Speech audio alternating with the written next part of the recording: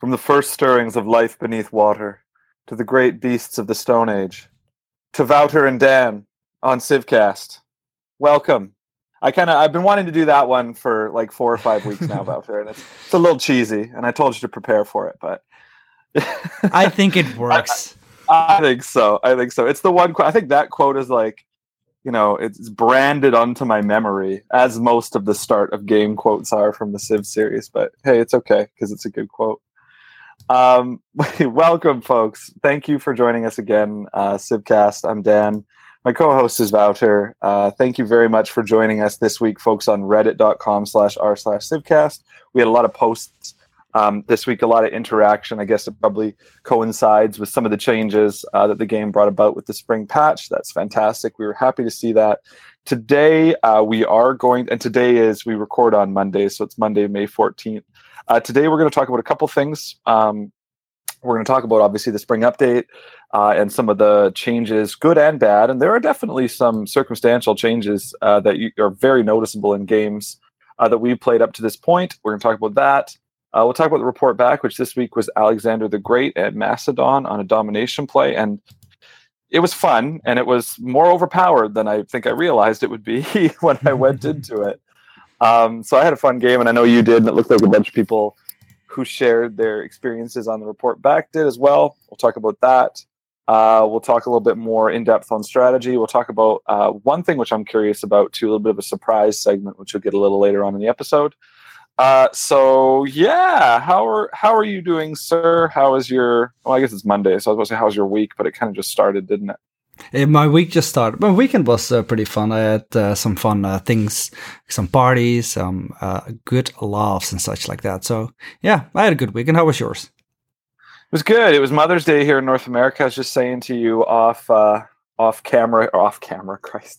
microphone here. It was my wife's first Mother's Day as a mother. So, my son and I spoiled her. We teamed up to buy her a few nice things and make her breakfast and everything. And he may only be 8 months old, but he can really cook a mean pan of bacon. So I was really proud of him for that. So yeah, it was fun. It was a fun weekend. I didn't actually get to play much Civ this weekend, but I played most of my game at the start of last week, which is good. So, all right, let's kick stuff off. Let's kick stuff off by talking about the patch, okay? I think that probably makes the most sense, and we'll get to report back afterwards. Spring patch came out this week. It looks like, unless there's a fundamental mechanic overhaul, it looks like the dev team is trying to roll out patches seasonally, so one every 3 or 4 months, I guess that would be. This is the spring patch. There were some big changes, some big overhauls to government types. A few unique units received buffs, a few received debuffs. A few civs that we talked about being OP definitely got the nerf stick. And a few governors. Obviously, everyone foresaw the Magnus nerf coming, but I mean, it wasn't as bad as I think some people expected. So, Wouter, what would you like to focus on first and foremost out of this patch? Why don't you take it away?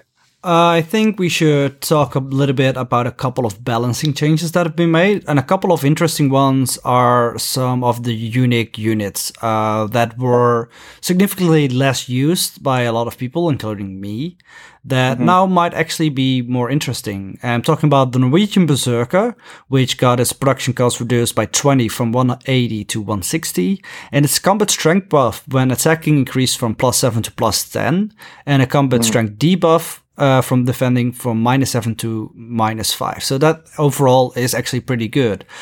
Cheaper to produce and better in combat. So is the Japanese Samurai, also the same production cost reduction, and the combat strength went from 45 to 48.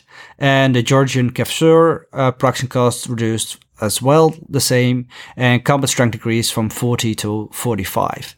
So in a game like we have now in Civilization, where +5 combat strength can make a big difference if you win a war or not, these extra buffs accompanied with a production cost reduction is actually really good.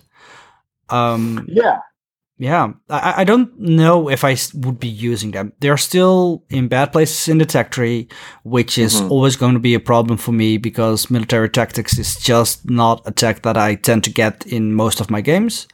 unless I want to buy like build the wonder that you get from there as well, the Haitakali. But this actually makes me especially in the Norwegian Berserker, the combat strength buff, upping it to +10, combining it with the new system that you can get in Rise of Fall, that once you completed the government building from that era, you get like the legacy bonus from that as a card as well, from that government side that you had when you built the building. So with that, if you were being an what is it called, an oligarchy, all land melee, anti-cavalry and units get +4 combat strength. Combining that with a legacy card, you get +8 combat strength. Combining that with like a Norwegian Berserker, you get a lot of combat strength on the offensive, and you can push through hard. I think the Norwegian Berserker came out best in this way. The combat strength debuff is then pretty much negated by your policy card, and you have a really tough, powerful unit that is now also a little bit cheaper to produce. So yeah, I think the Norwegian Berserker is really powerful. So Norway is a civ that we've talked about in the past. Is it definitely needed some love. I mean, it was a lower tier civ. Their abilities, the civ abilities, and Herald Hadrada's leader ability are both underwhelming. And before the Berserker, it didn't really feel like it a substantial unit to me. So these buffs, I think, as you're saying, make it significant. But I've always really liked the Samurai as a unit. I remember not the first game, I think the second game I played as Civ 6 was in Japan. First game I played as Civ 5 way back when, I remember, was with Japan. I just kind of always like how they position the Japanese Civ. And admittedly in Civ 6, they kind of seem a bit lost and a bit without a place. But the Samurai are just, they're fantastic units. I mean, I just love the fact that they don't suffer their combat penalties when damaged, and the fact that now they go up in melee strength and become, I believe, one of, proportional to era and everything, probably one of the strongest unique units now, right? Is that fair to say? I think so. They are really powerful, and especially with the fact that they don't suffer from the problems with being wounded and stuff like that, can make them last longer. It's just the problem. I love the Samurai in Civ 5. They were amazing, and I used them a lot. And I remember one game that I had, I believe I was playing the Vox Populi mod as well, that I was playing on the deity level, and I was being overwhelmed by the Ottomans, but I knew I was going to be fine because I prepared my army to upgrade to Samurais, because I was a couple of turns away from unlocking that. And I just completely obliterated the Ottoman after that because I got my Samurai. And I believe I was streaming that game or playing it on YouTube, and I got one of the comments on it like, that's the biggest turnaround I've ever seen in a game, because the Samurai were just so freaking powerful and just blasted away the enemy. And I feel, and that's what I want from like a unique unit. Like, they need to be the dominant force perhaps in that era. And I don't get that feeling from the Samurai here. They're just a little bit too little of it. And once again, their place in the tech tree does make that harder for them. Yeah, that's fair. They need to be difference makers, I think. And when we get into talking about Macedon, we could definitely talk about how their unique units are difference makers. And the ones, we talked in the past about how with Nubia, the Patati archers seem outstanding. The Kevsers with Georgia were a unit we were both kind of underwhelmed with, though. And they got a buff this week, so they'll be interesting to see in game. 40 to 45 on base combat strength makes them at least viable, because I remember from our Georgia game that I like the fact that they don't suffer any sort of penalty, movement penalty specific to hills, but they definitely were underwhelming. So we'll have to see in a game. I'm not likely to play Georgia in the near future, but we'll have to see if I come up against her, if I notice them. Medieval era, though, I feel the medieval era is always so crowded. I feel like unique units from the early game still just stand out so much in this game. And that, I mean, again, from the Alexander play this week, which we'll get into, that's probably obvious. But moving on from the unique units, and I agree, the unique units are really important here. There was a Civ that we've talked about in the past that we haven't done a report back. Okay, 3 Civs got ability buffs or nerfs. I think they're actually all nerfs across the board here now that I think about it. Well, I don't know can't remember if the Britain one was a buff or a nerf, but we'll talk about Korea. Britain one is a buff, actually. It's a buff. Okay, good. I have to look back at the notes then here. Oh, yeah, it is a buff. Yeah, for sure. The Korea one, this I felt when I was looking at it that if you played late enough into a governor's tree, that it could be somewhat of a buff percentage-wise. But then you made the argument that that's unlikely to happen, and that out of the gate it's going to be a very obvious nerf, and it is. Because in the past, you got 10% culture and science for any governor, regardless of promotions. And now you get, with the Huarang ability, governors established in a city provide plus 3% culture and science for promotion they've earned, including the first. So mathematically, it could go above, obviously, the 10%, 3 times 4, for instance. But you see this as a pretty fundamental nerf factor, right? Yeah, you don't have enough government titles to give away to get all your cities at the same level. And that was my strategy when I was playing Korea. Just build 7 cities, have, I believe there are 7 governors, or am I miscounting now? No, there are 7. There's 7, yeah. And 7 cities, get a governor in each, and just go science heavy on them. Especially in the beginning of the game, that just made a huge difference. Right now, if I want to do like the same kind of thing, then all my cities will have less. And if I just focus on the biggest city, then still the numbers wouldn't add up. I will make less science than I did before. And especially since in the beginning of the game, if you snowball, it will have more benefits later on in the game. In the beginning, you will now have a slower start of your science and culture, which will lead to less yields later on. So this is definitely a nerf, which was fair. I mean, Korea was really on a runaway train with their science. Yeah, no, I mean, I saw games posted on the Civ Reddit that were people winning science victories.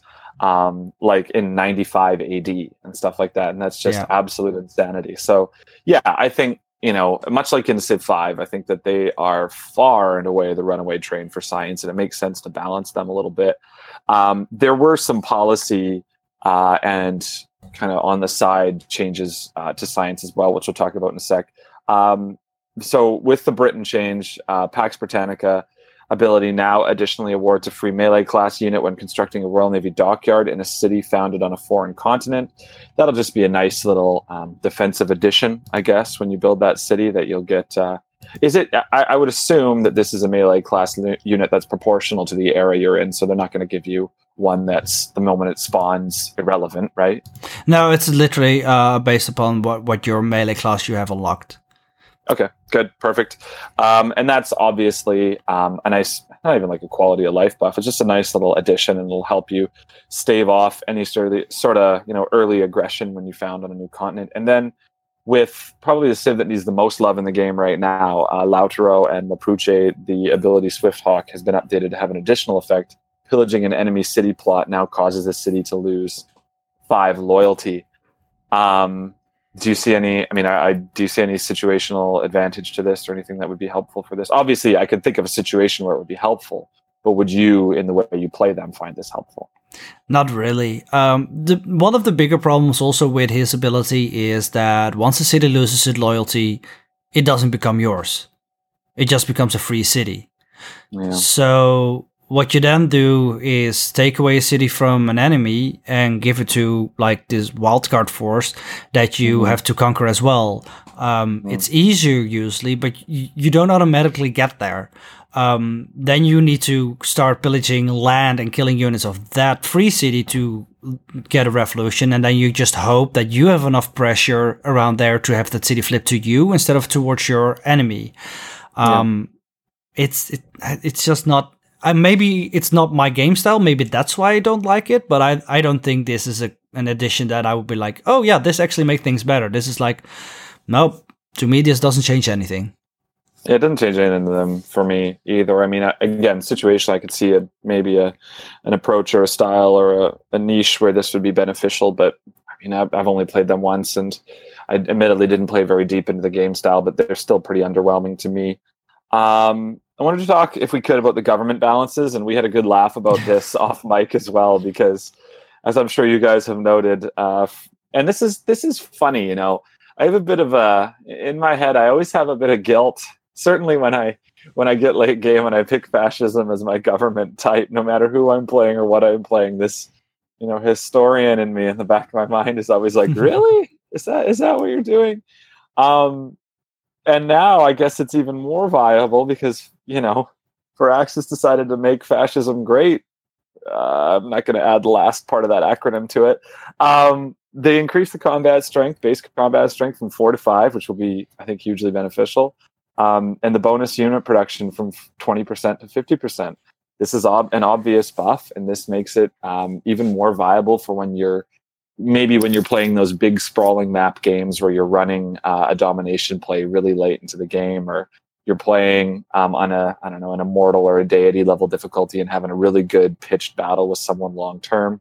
This makes sense because it's not every game that you actually get to this, part of the tree. But in instances where you do, I could see this as being beneficial. And then communism also got a buff. Production per population goes from 0.4 to 0.6, and the overall production bonus from 10% to 15%. Whereas democracy, unfortunately, folks aren't imitating life here, I guess, because democracy is suffering in this game now. The production per district for democracy is nerfed from 2 to 1. So overall, Wouter, provided you don't have the moral objection to going with fascism or communism as your government type, what are your thoughts for these buffs and nerfs here across the board? The thing is, since Rise and Fall, before Rise and Fall, I pretty much always went with communism for the production boost. Since Rise and Fall was out, I tend to go to democracy because it gave me the production boost that I wanted, the discount on purchases with gold, and I like the cards better. It has an extra wildcard slot, an extra diplomacy slot. Mm-hmm. But now with this, I tend to lean towards, if I'm not doing like a domination thingy or something like that, like with Alexander, I went fascism in the end. I think communism has it for me at the moment, as long as I don't have too large of an empire, because usually I will have enough governors in every city so that I can, in my cities, that I get that 0.6 production per citizen, because it's only in governors. The plus 15% production flat is always great. So usually that will just be enough for me to go with communism again right now. Yeah, that's fair. And that's the direction I point in as well. And I think that it's a smart buff, and it absolutely makes it, head and shoulders above the other two. But, I'm curious, situationally, this buff to fascism is significant. And what is a situation where you might, because, and again, it's not just because of moralistic objections. I'm not some bleeding heart here. But, I just didn't see it as being beneficial in the past, when you go up against the two production-based cards there. So what's the situation now where you might go in the direction of fascism for this era? See it this way. If you get fascism with the legacy card as well, that's a plus 100% production towards units. Combine it with a policy card that even buffs unit production even more. You can push out units like crazy. And the plus 5 combat strength for all units itself already is really, really powerful. It makes it hard for non-fascist nations to go up against you. Units and combat-wise. So if you want to do a domination in the later game, then fascism is the way to go. Yeah, absolutely, and it appears that way. And pound for pound, it's the way to go. I think if you're playing these bigger sprawling games where you're getting into significant skirmishes and conflicts with other civs, so that would make a lot of sense to me to go in that direction. And I like what they've done here with these buffs. And the democracy nerf, I guess, it's significant. Look, production per district from 2 to 1. If you are relying on, stacking districts and such to get that production bonus, this is going to hurt you. But I think this kind of brings all three of them in line with one another, with communism perhaps peaking above the others right now. So that makes sense. Yeah, I think they're pretty much well balanced right now. Communism has it for me personally, but I might as well go for democracy because I like the card placement better on it.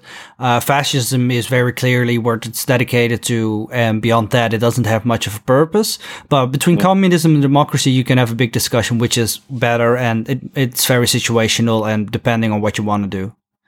Nice. Good stuff. A couple more policy rebalances, as well as the governor balance. Well, we'll talk about the governor balances first, actually, I think, because it makes sense too.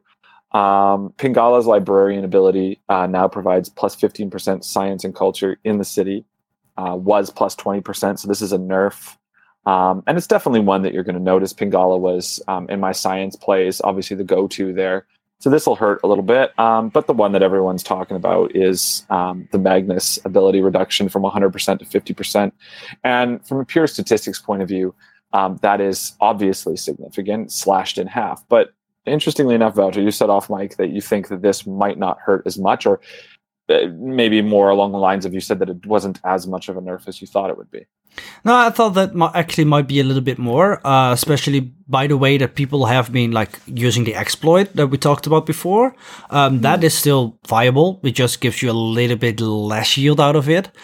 And therefore, I think, well, it's still really powerful and strong and good, especially in the beginning of the game. Just chop some wood for your capital to get you started and going and everything like that. With the production overflow, the way it still works. Yeah, no, this is less of a nerf than I anticipated. So still viable, not obviously OP or exploitable anymore, but still definitely something that people are going to rely on. Yeah, I think so. Yeah, I think so too. Just, I mean, when you look at percentages of the other things in his tree, it still makes sense. Policy rebalance. Military research gives +2 science from military academies, seaports, and Renaissance walls was +1. So that's situational science-based bonus for if you're playing more of, I guess, an insulated game. And it did include the Renaissance walls, which is important because now every city that has Renaissance walls actually will contribute science, which is a huge upgrade because you will have more cities having the walls than military academies and seaports usually. That's a very good point, yeah. And I think that if you think of a civ that's really geared towards walls, like, Georgia, for instance, this could really help them lean into a science victory. Public transport gives 100 gold per appeal when replacing a farm with a neighborhood, was 50. Sure, yeah, okay. I can see obvious. It's a stats bonus. I can see obvious bonuses to that, but I don't know if that's going to affect my playstyle at all.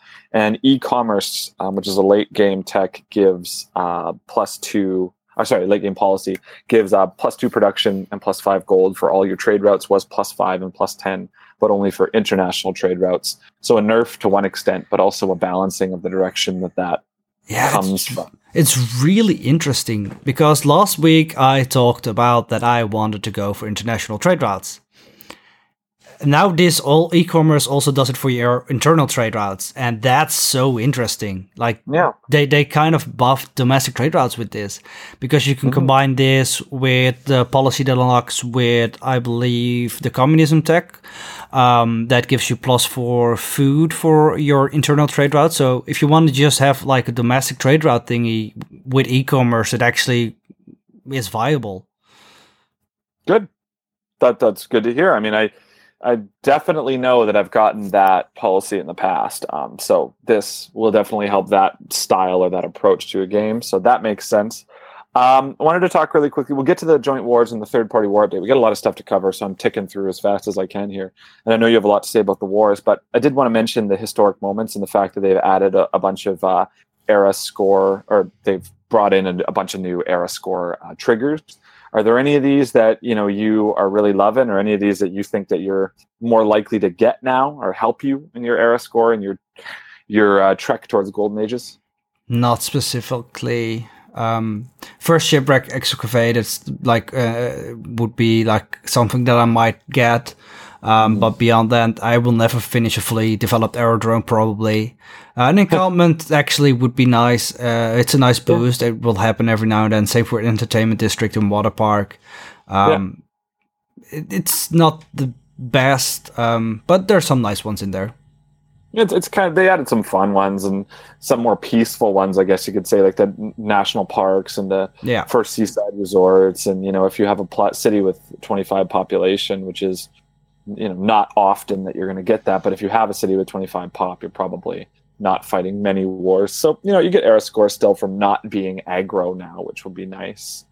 Okay, the wars, the changes to that. I know that you're big on this, so do you want to talk about that? Take it away. Because before we do that, I want to talk about one more balance change, one that is significant actually, and that is the Commandos melee unit promotion.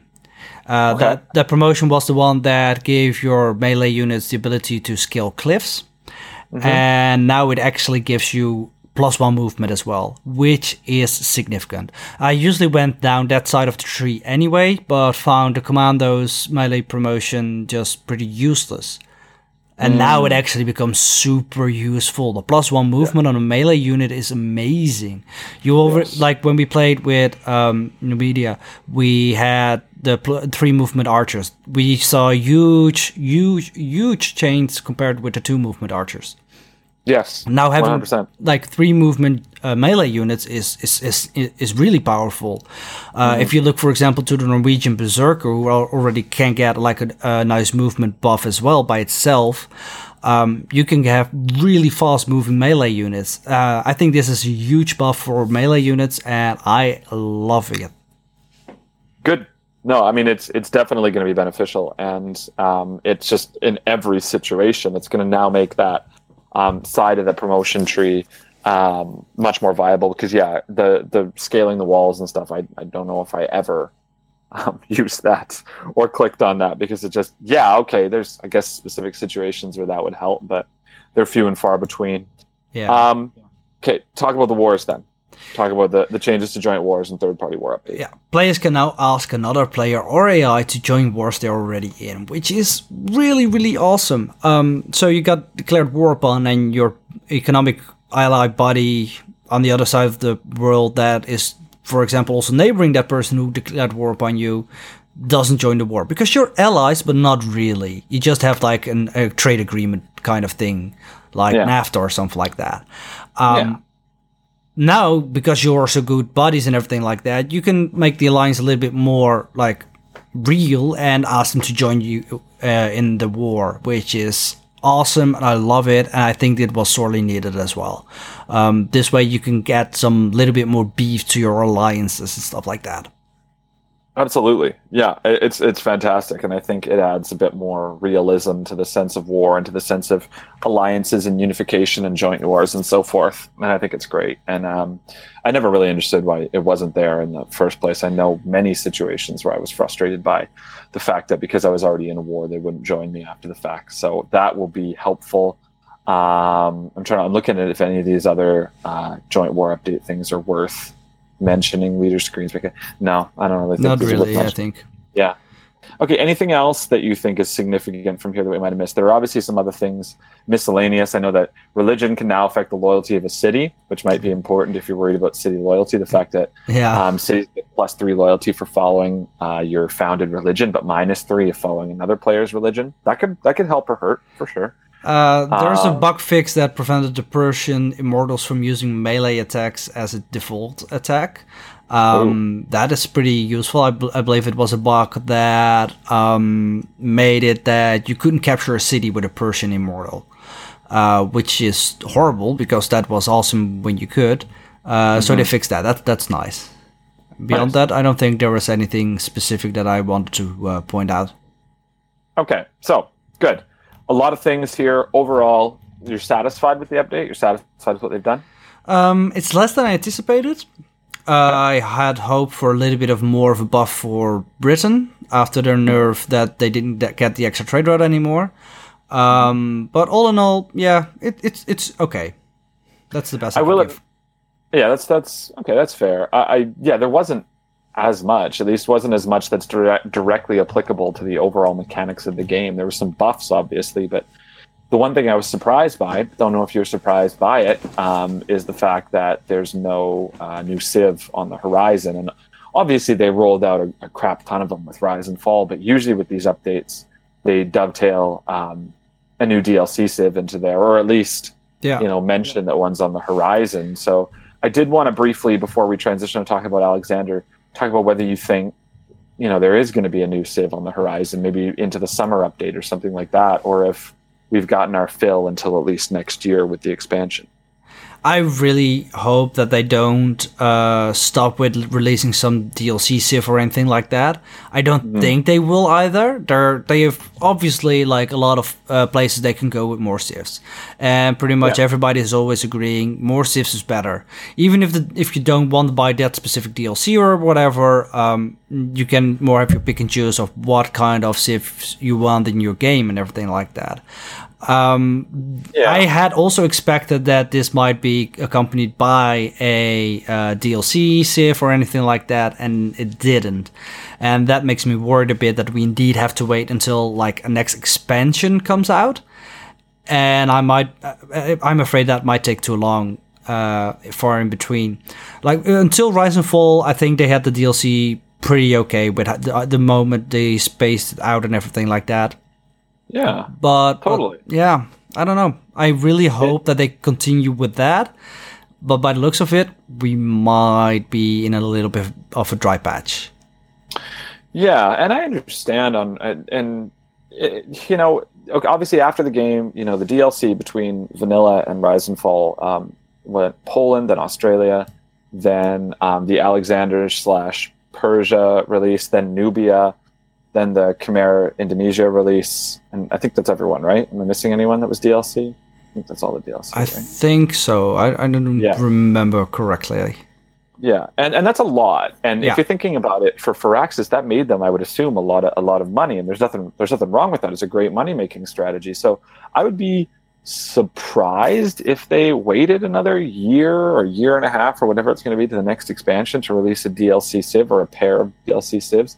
I do think we're likely to see fewer. I mean, the having like 7 or 8 or whatever it was DLC civs between vanilla and first expansion was a lot, and that was significant, and I was surprised by that, but I was pleased by it, and I kept giving them the money for it. So it's not as though people are angered by it, right? Like, people want it. So I mean, I think that they need to consider it. I think that there's still a lot of civs that are, maybe not a lot, but there's still a few fundamental civs that are missing from the game that they need to roll out. Like, they need the Ottomans in this game. It's silly that they're not in the game. And then there's a few others they need to consider adding, or maybe even just a few leaders they need to consider adding. Like, give us another American leader, or give us another leader for France or something like that. But yeah, they haven't really utilized the ability to place multiple leaders in the same nation. They specifically put that in, very thought about that, but then didn't utilize it. Only a handful, like I believe 2 civs has it. Greece and India, I think, are the only ones that actually have 2 choices. So just Greece and India right now. And Greece was the only one at vanilla, and India with the Chandragupta edition, I think, kind of universally has not been super warmly, embraced by the community. I know I haven't even played Chandragupta, so I think that's something that has a lot of potential there. Yeah, absolutely. But yeah, and I can't imagine that it would require a lot from them, and I think people would grasp onto that if you gave us a new American president to play at, or a new leader of France, or whatever. It doesn't matter. There's a lot of civs you can go for a second leader with, a la Civ 4. Yeah. So yeah, I wanted to talk about this maybe in a deeper sense. We don't have time today to get really in depth on it because we have to talk about Alexander. But maybe this is worth talking about the next coming weeks if we don't see any announcement. But what they might be withholding, why they might be withholding. And I know we have E3 on the horizon, so maybe we see something at E3. I mean, North American game devs see E3 as their Oscars, right? So it's their chance to really get stuff out there for people to see in a highly visible event. So maybe we see something then, but I don't know. I mean, I'm not angry or disappointed by it, but let's get something, right? Even if it's 2 or 3 months out, it's something to look forward to and something that excites people. Yeah, exactly. All right, report back this week was Alexander and Macedon, and we had a lot of really cool report back responses from people. I'm going to read theirs first, I think, Wouter, and then we can maybe hitch our conversation onto it. So I will read what Marino shared, and then maybe what Dash Rip shared, and then you can read what Tamasran shared earlier today. So Marino, to paraphrase here, abandoned his or her early 100-turn game because of the patch coming out. If fast domination is a goal, I'm quoting here, if fast domination is a goal, don't bother with encampments and the special stable, the Basilicoipitis. It's not worth it. The science boost from building your units there can't compare with the Eurekas and inspirations you get from conquering cities with districts. Very true. Conquering cities with districts, isn't it conquering cities with wonders? No, if you conquer a city with a theater square or a holy site, you get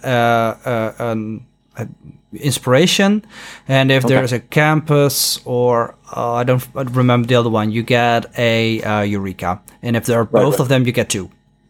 Right. Okay. Good. I guess I was mixing those 2 up. Anyway, in earlier attempts pre-Rise and Fall, I'm still quoting, I usually took too many cities without districts for this to be useful. The last attempt on Deity, that was huge. Timing when capturing cities with wonders is a lot of fun. Imagining the defenders looking at my almost depleted army thinking they finally get a break and then going from 10 to 100 in a single turn makes me smile out loud. Hitting China is particularly fun. They had 3 cities with wonders quite early, and that would make sense for China. And without building a single encampment, I still got 3 generals from the Hetaroi special ability. This, in my opinion, is the second most powerful civ after Gilgamesh. Definitely overpowered, but great fun. End quote. Second most powerful civ after Gilgamesh is an interesting way to put it. Obviously, I found them super overpowered in my game, but that's high praise that I don't necessarily know if I agree with. What are your thoughts on that assessment? I'm not sure if I fully agree with, but they're really powerful, especially in a player's hand. Yeah, good. I'll really quickly share Dash Rips here. Dash Rip is, thank you for contributing almost on a weekly basis to these, I think. Dash says that he or she never actually played Macedon, but it's clear they have a complete domination focus, not a play style they normally adopt, so it'll be interesting to go for an early domination.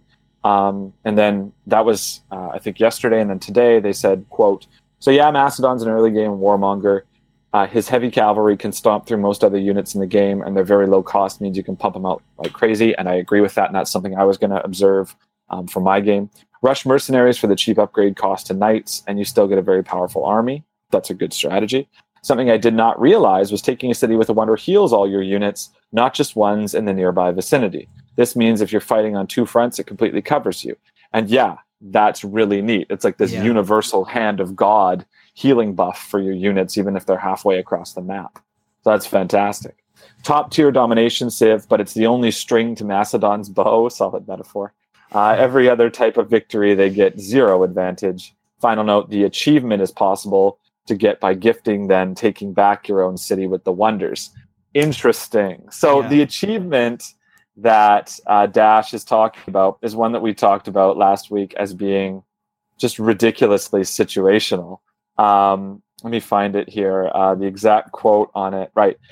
Greatest is as greatest does. Playing as Macedon, conquer a city containing both the Great Library and Great Lighthouse wonders. It is the 4th lowest achieved Civ 6 achievement, and I can understand why, because, I mean, how many games are you going to be in where that aren't like 1v1 games where the opposite Civ goes Great Library, Great Lighthouse? I don't ever really see the AI prioritizing. And also in the same city as well. True. Yeah, exact. Very good point. So does this have to be a coastal city? They'd have to, obviously the AI prioritizes Great Library, but do they prioritize Great Lighthouse? I don't think they do. Moderately. Okay. Yeah. So, I mean, your eyes would go big as saucers if you were looking for this ability and you saw a situation, and you have to really keep track, obviously, with the alerts that are telling you of a Civ building wonders. So a lot would go into this. Dash is, I don't want to call it an exploit, but because I don't think it's an exploit, it's just a different way to play the game of gifting a city, which is not something that people would, inherently go for. Gifting a city where you've built Great Library and Great Lighthouse and then going and reconquering it. Yeah, okay. That'd probably be the easiest way and the most reliable way to get this achievement. But I'm not sure I would feel as accomplished if I did it that way, I guess. Yeah, I'm not one for using that kind of strategy. I mean, it is definitely a way to get it. 100% true. I just would like to see it happen like organically, and that's probably never going to happen, but it would be so much more satisfying when it does. Yeah, no, I get it. It's and I can understand why it's one of the lowest in the entire achievements catalog, lowest accomplished in the entire achievements catalog. All right, give my breath a break here and share what just today _Tamasran_ shared with us on the subreddit. Yeah, first of all, I might be a bit late, but this will be my first interaction with the podcast as more than a lurker, which is always great. I mean, we love our lurkers and we don't want to call them out, but it's amazing that when you come out of your shadow and share your story with us, like Tasmaran did, which is actually really great. Yeah. Thank you. So he or she started off playing as Philip II of Macedon, which is actually a mod made by JFD, and his abilities are a little bit different because the trait is of course different than Alexander has. So the trait of Philip II is receives an envoy when retiring a Great General.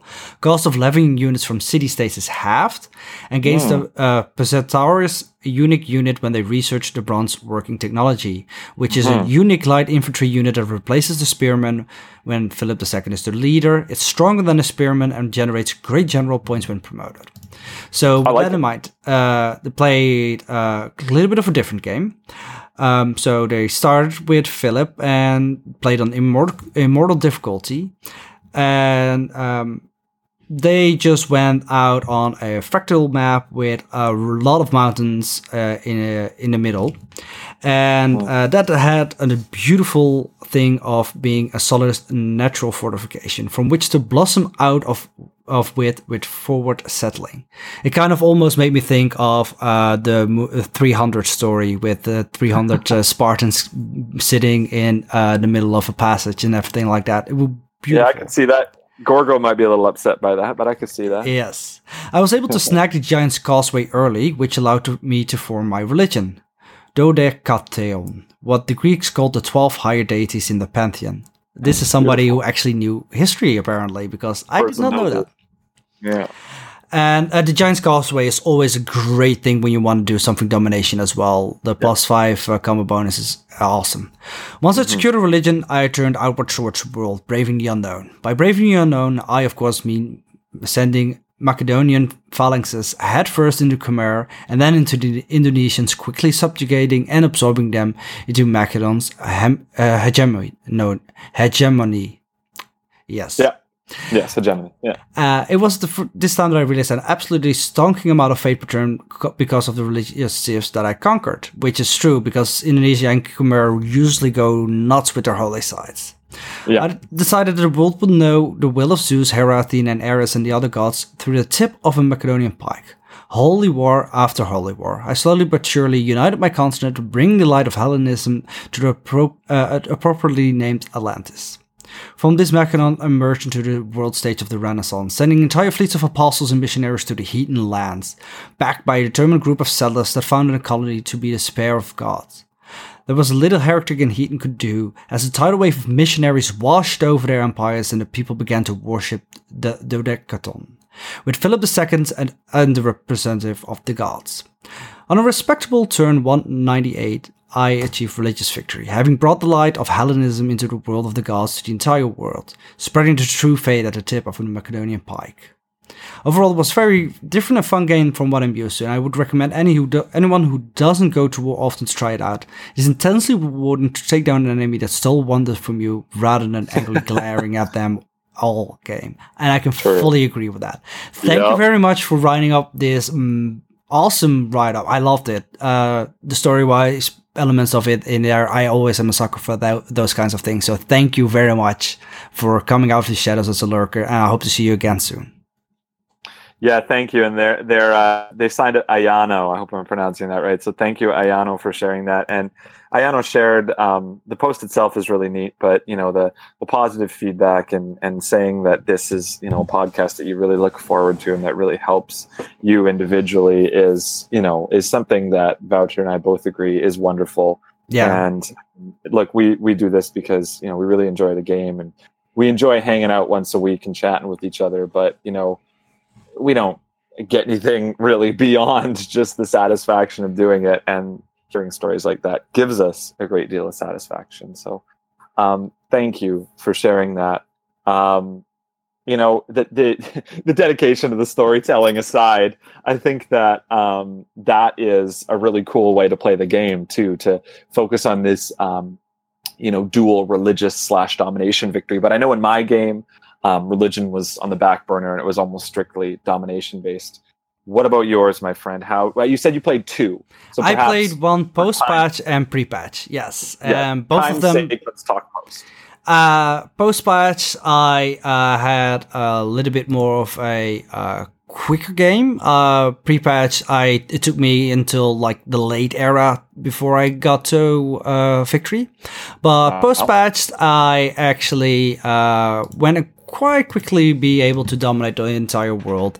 I think in the end I had to upgrade some of my units to be musketmen, but beyond that, everything was conquered already before I actually run out of steam with my hypothesis. I have no clue how to pronounce that. Okay, good.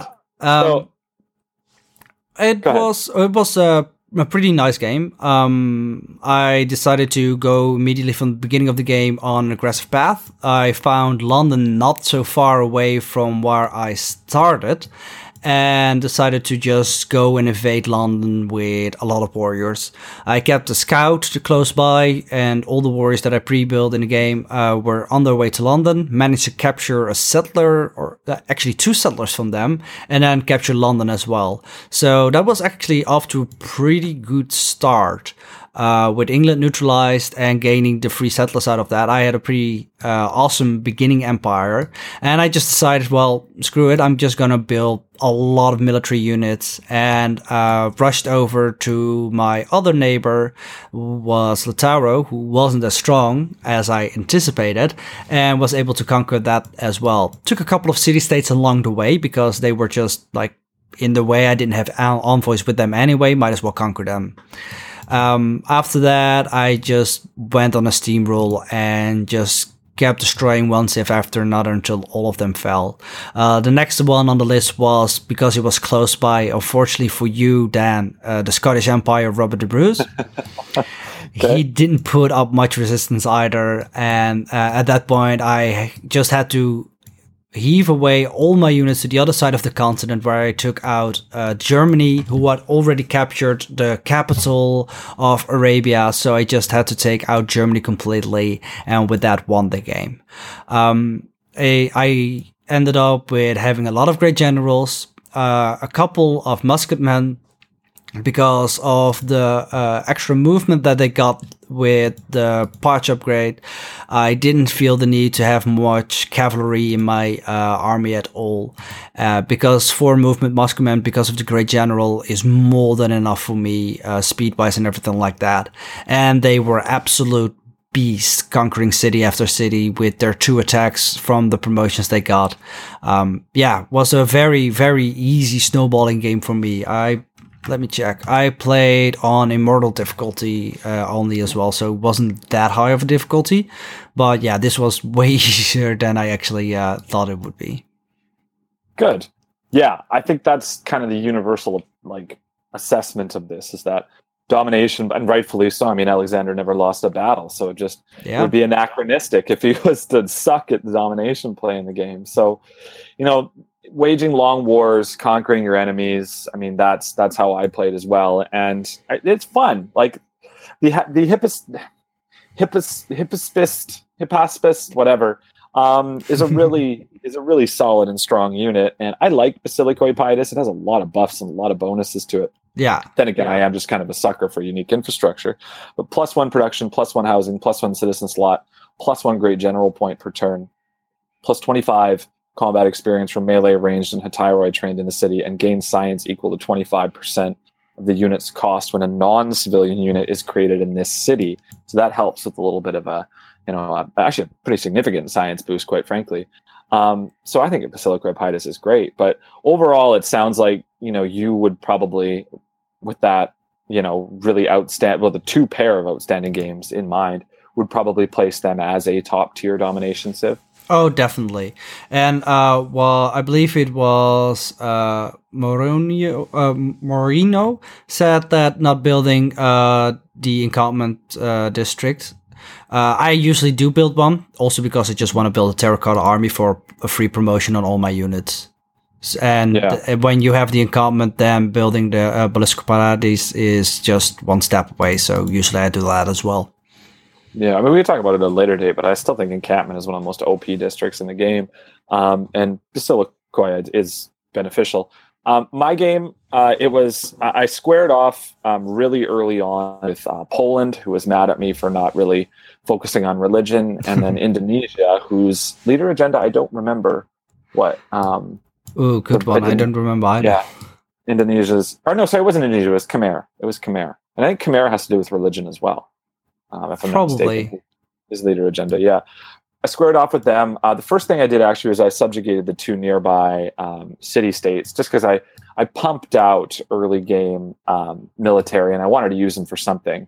And I wanted to wait because Poland was pretty far away and Khmer was pretty far away. So I wanted to have like large armies to make sure that I only had to take them over in one swath. So two city-states, one of which was production-based and one of which was science-based. I took them over really quickly. I used them as forward bases to pump out units. I waited a little bit until sort of towards the end of the classical era to really kind of double down on my attacks. And the first civ I went for was Poland. I rolled out the one policy card that was really beneficial here was the one that gives you a bonus for ancient and classical era melee and anti-cav units, and that one was I don't remember what it was called, but it was a lifesaver for me. I took Poland out with some challenge. Actually, she wasn't messing around, and I find Poland to be a bit of an underappreciated civ. I think that she is strong, and especially in kind of like the late early to mid game, the Hussar is I don't remember seeing any of the Hussars. That's more of a later game unit, but just overall she was strong. Maybe it was just this game situationally. Khmer less so. I took over Khmer pretty easily. And I think he only had about 2 significant cities, if I remember. And so then I had basically a huge hold on much of the entire South continent. To my north, I was playing Pangaea again. To my north, I had what appeared to be an alliance between Japan and the Kree. And both of them were pretty strong. Bit of a weird alliance, quite frankly. But both of them were strong in different ways. And I sent a bunch of scouts there, and they were just completely unhappy with me at all times and then declared war on me. Their joint war against me, not with any emergency attached to it or anything, just a joint war. And I managed to stave them off, and we're talking about mid-medieval era. And then I pushed them back, and they both begged me for peace. And then that's kind of where I left off, because like I said, I didn't get to play deep into this one because of a busy weekend and Mother's Day and stuff. So overall, my interaction with them was really positive. I really like the Basilica Oedipus, as I said, and I really like the Hypaspist as a unit. Domination plays aren't always my style, aren't always my approach, even though they're kind of fundamental to the game. But if I were to pick one to do for several games, Macedon would be up there because they're fun. They're fun to do it with. The neat little mini game of the bonuses you get from conquering cities with wonders or districts, and the buffs that gives to the Eurekas and such is really neat. It was really fulfilling. It was really, it's just, I don't know, it was just really neat. I didn't conquer any cities with any wonders, so I didn't get, like Poland and Khmer didn't have any wonders, so I didn't get to take advantage of that. But altogether, really impressive, really enjoyable. And a civ that obviously I think universally everyone agrees is well worth the time if you're going to play a domination game. Oh yeah, definitely. So, in the interest of time, we're kind of reaching towards the end here. I think we'll cut it there. We'll talk about how this week, folks, we wanted to do domination again. We're going to do 3 weeks of domination. This week, we're going to do a civ that also is, I think, a top tier domination civ, but that plays a little differently. And that's Shaka in the Zulu, another rise and fall civ. So we're going to post on the reddit.com/r/civcast, the report back section for that. Hopefully, maybe you haven't really played an in-depth game of Shaka, because they are, as they are in most Civ iterations, a total beast, right, Wouter? I mean, game.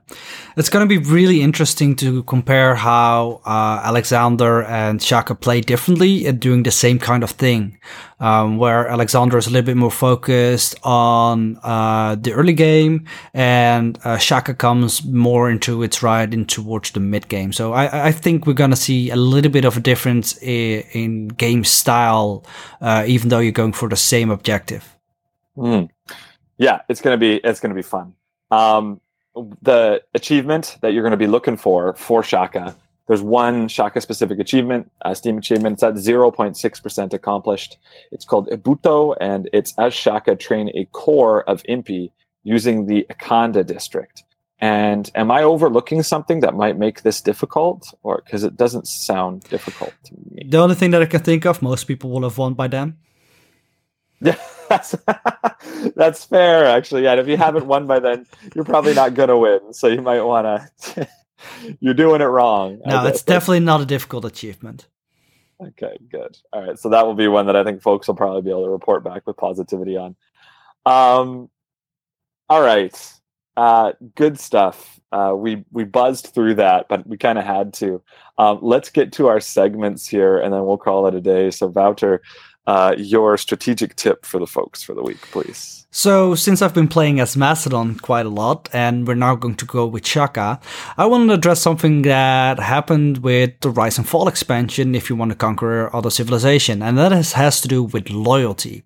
Loyalty can become actually a problem, which I love as a system in this way. When you're conquering another city, you don't automatically have them loyal to you. There's a large chance they will actually become disloyal and turn into a free city again, which you then have to reconquer again, which will only cost precious population. So you want to make sure that you can actually manage the loyalty of the cities that you conquer. And to do that, you should actually look out which cities you conquer first. Beforehand, I just went to what was natural in my path and everything like that. But a thing that gives a lot of loyalty towards your civilization, a lot of loyalty towards another civilization is population. So actually a thing that I tend to do now is not take the smaller cities on the outskirts, but actually dash for one of the bigger cities in an empire. So from there, I can then easily take the smaller cities that I normally would start with because they're usually weaker defended, don't have the necessary walls up and everything like that. And I don't have a problem with loyalty of those small cities breaking away after 2 or 3 turns. Another thing that I always do is put some governor in there. The governor, the Castellan, I believe it is called, it has only an establishment time of 3 turns, and the normal time is 5 turns. So that makes a big difference. Get that governor in there for a little bit of your loyalty spread out amongst there. If you're playing a religion with this past update now as well, you can get more loyalty from a city by having your religion there present as well. There are also some policies that help with loyalty to if you have a unit garrisoned in there, and Shaka that we're going to play as now, a city that's garrisoned with a unit gets +3 extra loyalty per turn. So for Shaka it will be even easier. But those are some ways that you can stave off cities that you've just conquered and want to break away immediately from your empire again. Usually it will be easy to reconquer them, but it will just waste precious resources that you want to spend on something else. That's it for today. Nice. Yeah. Good. Thank you, my friend. That's fantastic. Couple quick facts about Alexander the Great. Everyone knows plenty about Alexander the Great. They know that he never lost a battle. They know that, he became this amazing general at the age of, historians argue, 16 or 17, and that by 23 he conquered the known world and 15 years of conquest and all these different things. Everyone knows those. But my favorite stories about Alexander always kind of pertain to his childhood and then his death, which is still shrouded in mystery to this day. So most people know that Alexander's father, which is Philip II of Macedon, that Ayano played their game with the mod, hired Aristotle, the famous philosopher Aristotle, to educate Alexander at the age of 13. And there's not a lot of documentation about this. Obviously, there's not a lot of documentation about the time in general. But, obviously a lot of what Aristotle said to him sunk in. And there's a lot of instances of Alexander saying things or acting in a way that demonstrated an enlightened leader. Someone who was anachronistic for the time when you had leaders who, when they would conquer other cities, would just kill everybody. And, while conquering, Alexander would kill everybody. But there's stories of, when conquering a city, Alexander not doing that and seeking to win the will of the people through peaceful means or through, some method of kindness or something like that. So, Aristotle had a big influence on him. But funny enough, there were other philosophers whom Alexander interacted with. And my favorite story is when he interacted with the famous cynical philosopher Diogenes. And Diogenes is not obviously as well known as Aristotle, but if you studied philosophy, you probably know Diogenes as one who was a little bit less, he's known as the cynic. So you can kind of tell what he was all about. And famously, Alexander approached him one day while he was sunbathing in the middle of a town square, after his father had said, you should go seek out this guy. And Alexander asked Diogenes if there was anything that he, in his great riches, could do for the philosopher. And Diogenes famously replied, "Yes, stand aside. You're blocking my son." Which you could imagine someone like Alexander, who wasn't used to that level of cheek or that level of talkback, probably would have been taken aback by it. Probably would, oh, okay, well, I know the kind of guy I'm dealing with now. So he didn't scare everybody. And then famously, Alexander died in 323 BC at the age of 32, which, wasn't super young at the time, to be completely honest with you. But for someone who was this world-conquering general who wept because there were no worlds left to conquer, the circumstances around it are odd. He fell ill after downing an entire bowl of wine at a party, which, again, probably wasn't, abnormal for him or for the people at the time. But 2 weeks after that, he was dead. And that party was kind of the last time he was seen in public. He retreated to his quarters for 2 weeks and suffered from a massive bout of illness, whatever it was. So some people, his father died in pretty spurious or suspicious circumstances. So a lot of people attribute maybe a similar kind of death to Alexander, going so far as to blame, his generals or conspirators. And some historians even speculate that Aristotle himself might have had connections to the death of Alexander. But I think it's really hard to tell, because it's not like you can, go and do a biopsy after the fact now or whatever. But a lot of medical experts, considering what little documentation they have of, the illness itself and what he went through, actually suggest that Alexander may have died from, and probably died from, the most significant and most, profligate of all killers, and that's malaria. And then, of course, interestingly enough, as was par for the course in Persia, which is one of the lands that Alexander conquered and took a lot of the customs from, his body and his remains were immersed in a massive vat of honey. In order to stave off decay, I guess they didn't have embalming or anything like that at the time. So to them, the best thing they could do to preserve the body of this magnificent and general of all generals was to immerse it in just what would have been probably an insane amount of honey. And you picture a casket full of honey and what that would look like, putting a human being, the remains of a human being in it. It boggles the mind. So, I'm not going to get too in depth into talking about Alexander. You probably know a lot about him. There's plenty of biographies on him that you can go and read. Biographies that talk about his military exploits. But, be wary of what biography you read, I guess, because, history from the time wasn't, extremely well documented or anything like that. So with any biography you're going to see of Alexander is going to be, they're generally going to be based on the same, books, or the same set of limited material. The best one out there to read is the book Alexander the Great by Robin Lane Fox. Robin Lane Fox is a fantastic classical era historian, who I highly, highly recommend. And although I haven't read this biography of Alexander by Robin, I read the one, The Classical World, which is a documentation of Greek and Roman history that is about as good as it gets. And he is a fantastic Oxford-trained historian and professor. So I recommend that book if you're looking to go more in depth on Alexander, because I can only really scratch the surface with some anecdotes. So, yeah, interesting guy. Do you know a lot about Alexander, about her? Yeah, I think I wrote a paper once about, at least his father I wrote a paper about in a university, but also we discussed Alexander, of course. He did have kind of an influence on the world even after he died. Yeah, just a little bit, huh? Just a little bit. All right. Anything else you wanted to share this week, buddy, as we wrap it up here? I don't think so. I think that's all I got for this week. Okay, cool. Good stuff. Thank you for listening again, ladies and gentlemen. Thank you for every week coming back and supporting us and being the fantastic Civcast listeners and Civ players that you are. It really, like Wouter and I shared is really validating to see your feedback and to see the positive, if limited impact, small little impact that we're having in your weekly lives. Subscribe, email us, civcastpodcast@gmail.com. Go to the subreddit, post away on the report backs, share new threads, whatever you want to do. Make it your community. And remember, rocks in my path, I keep them all, because with them I shall build my castle.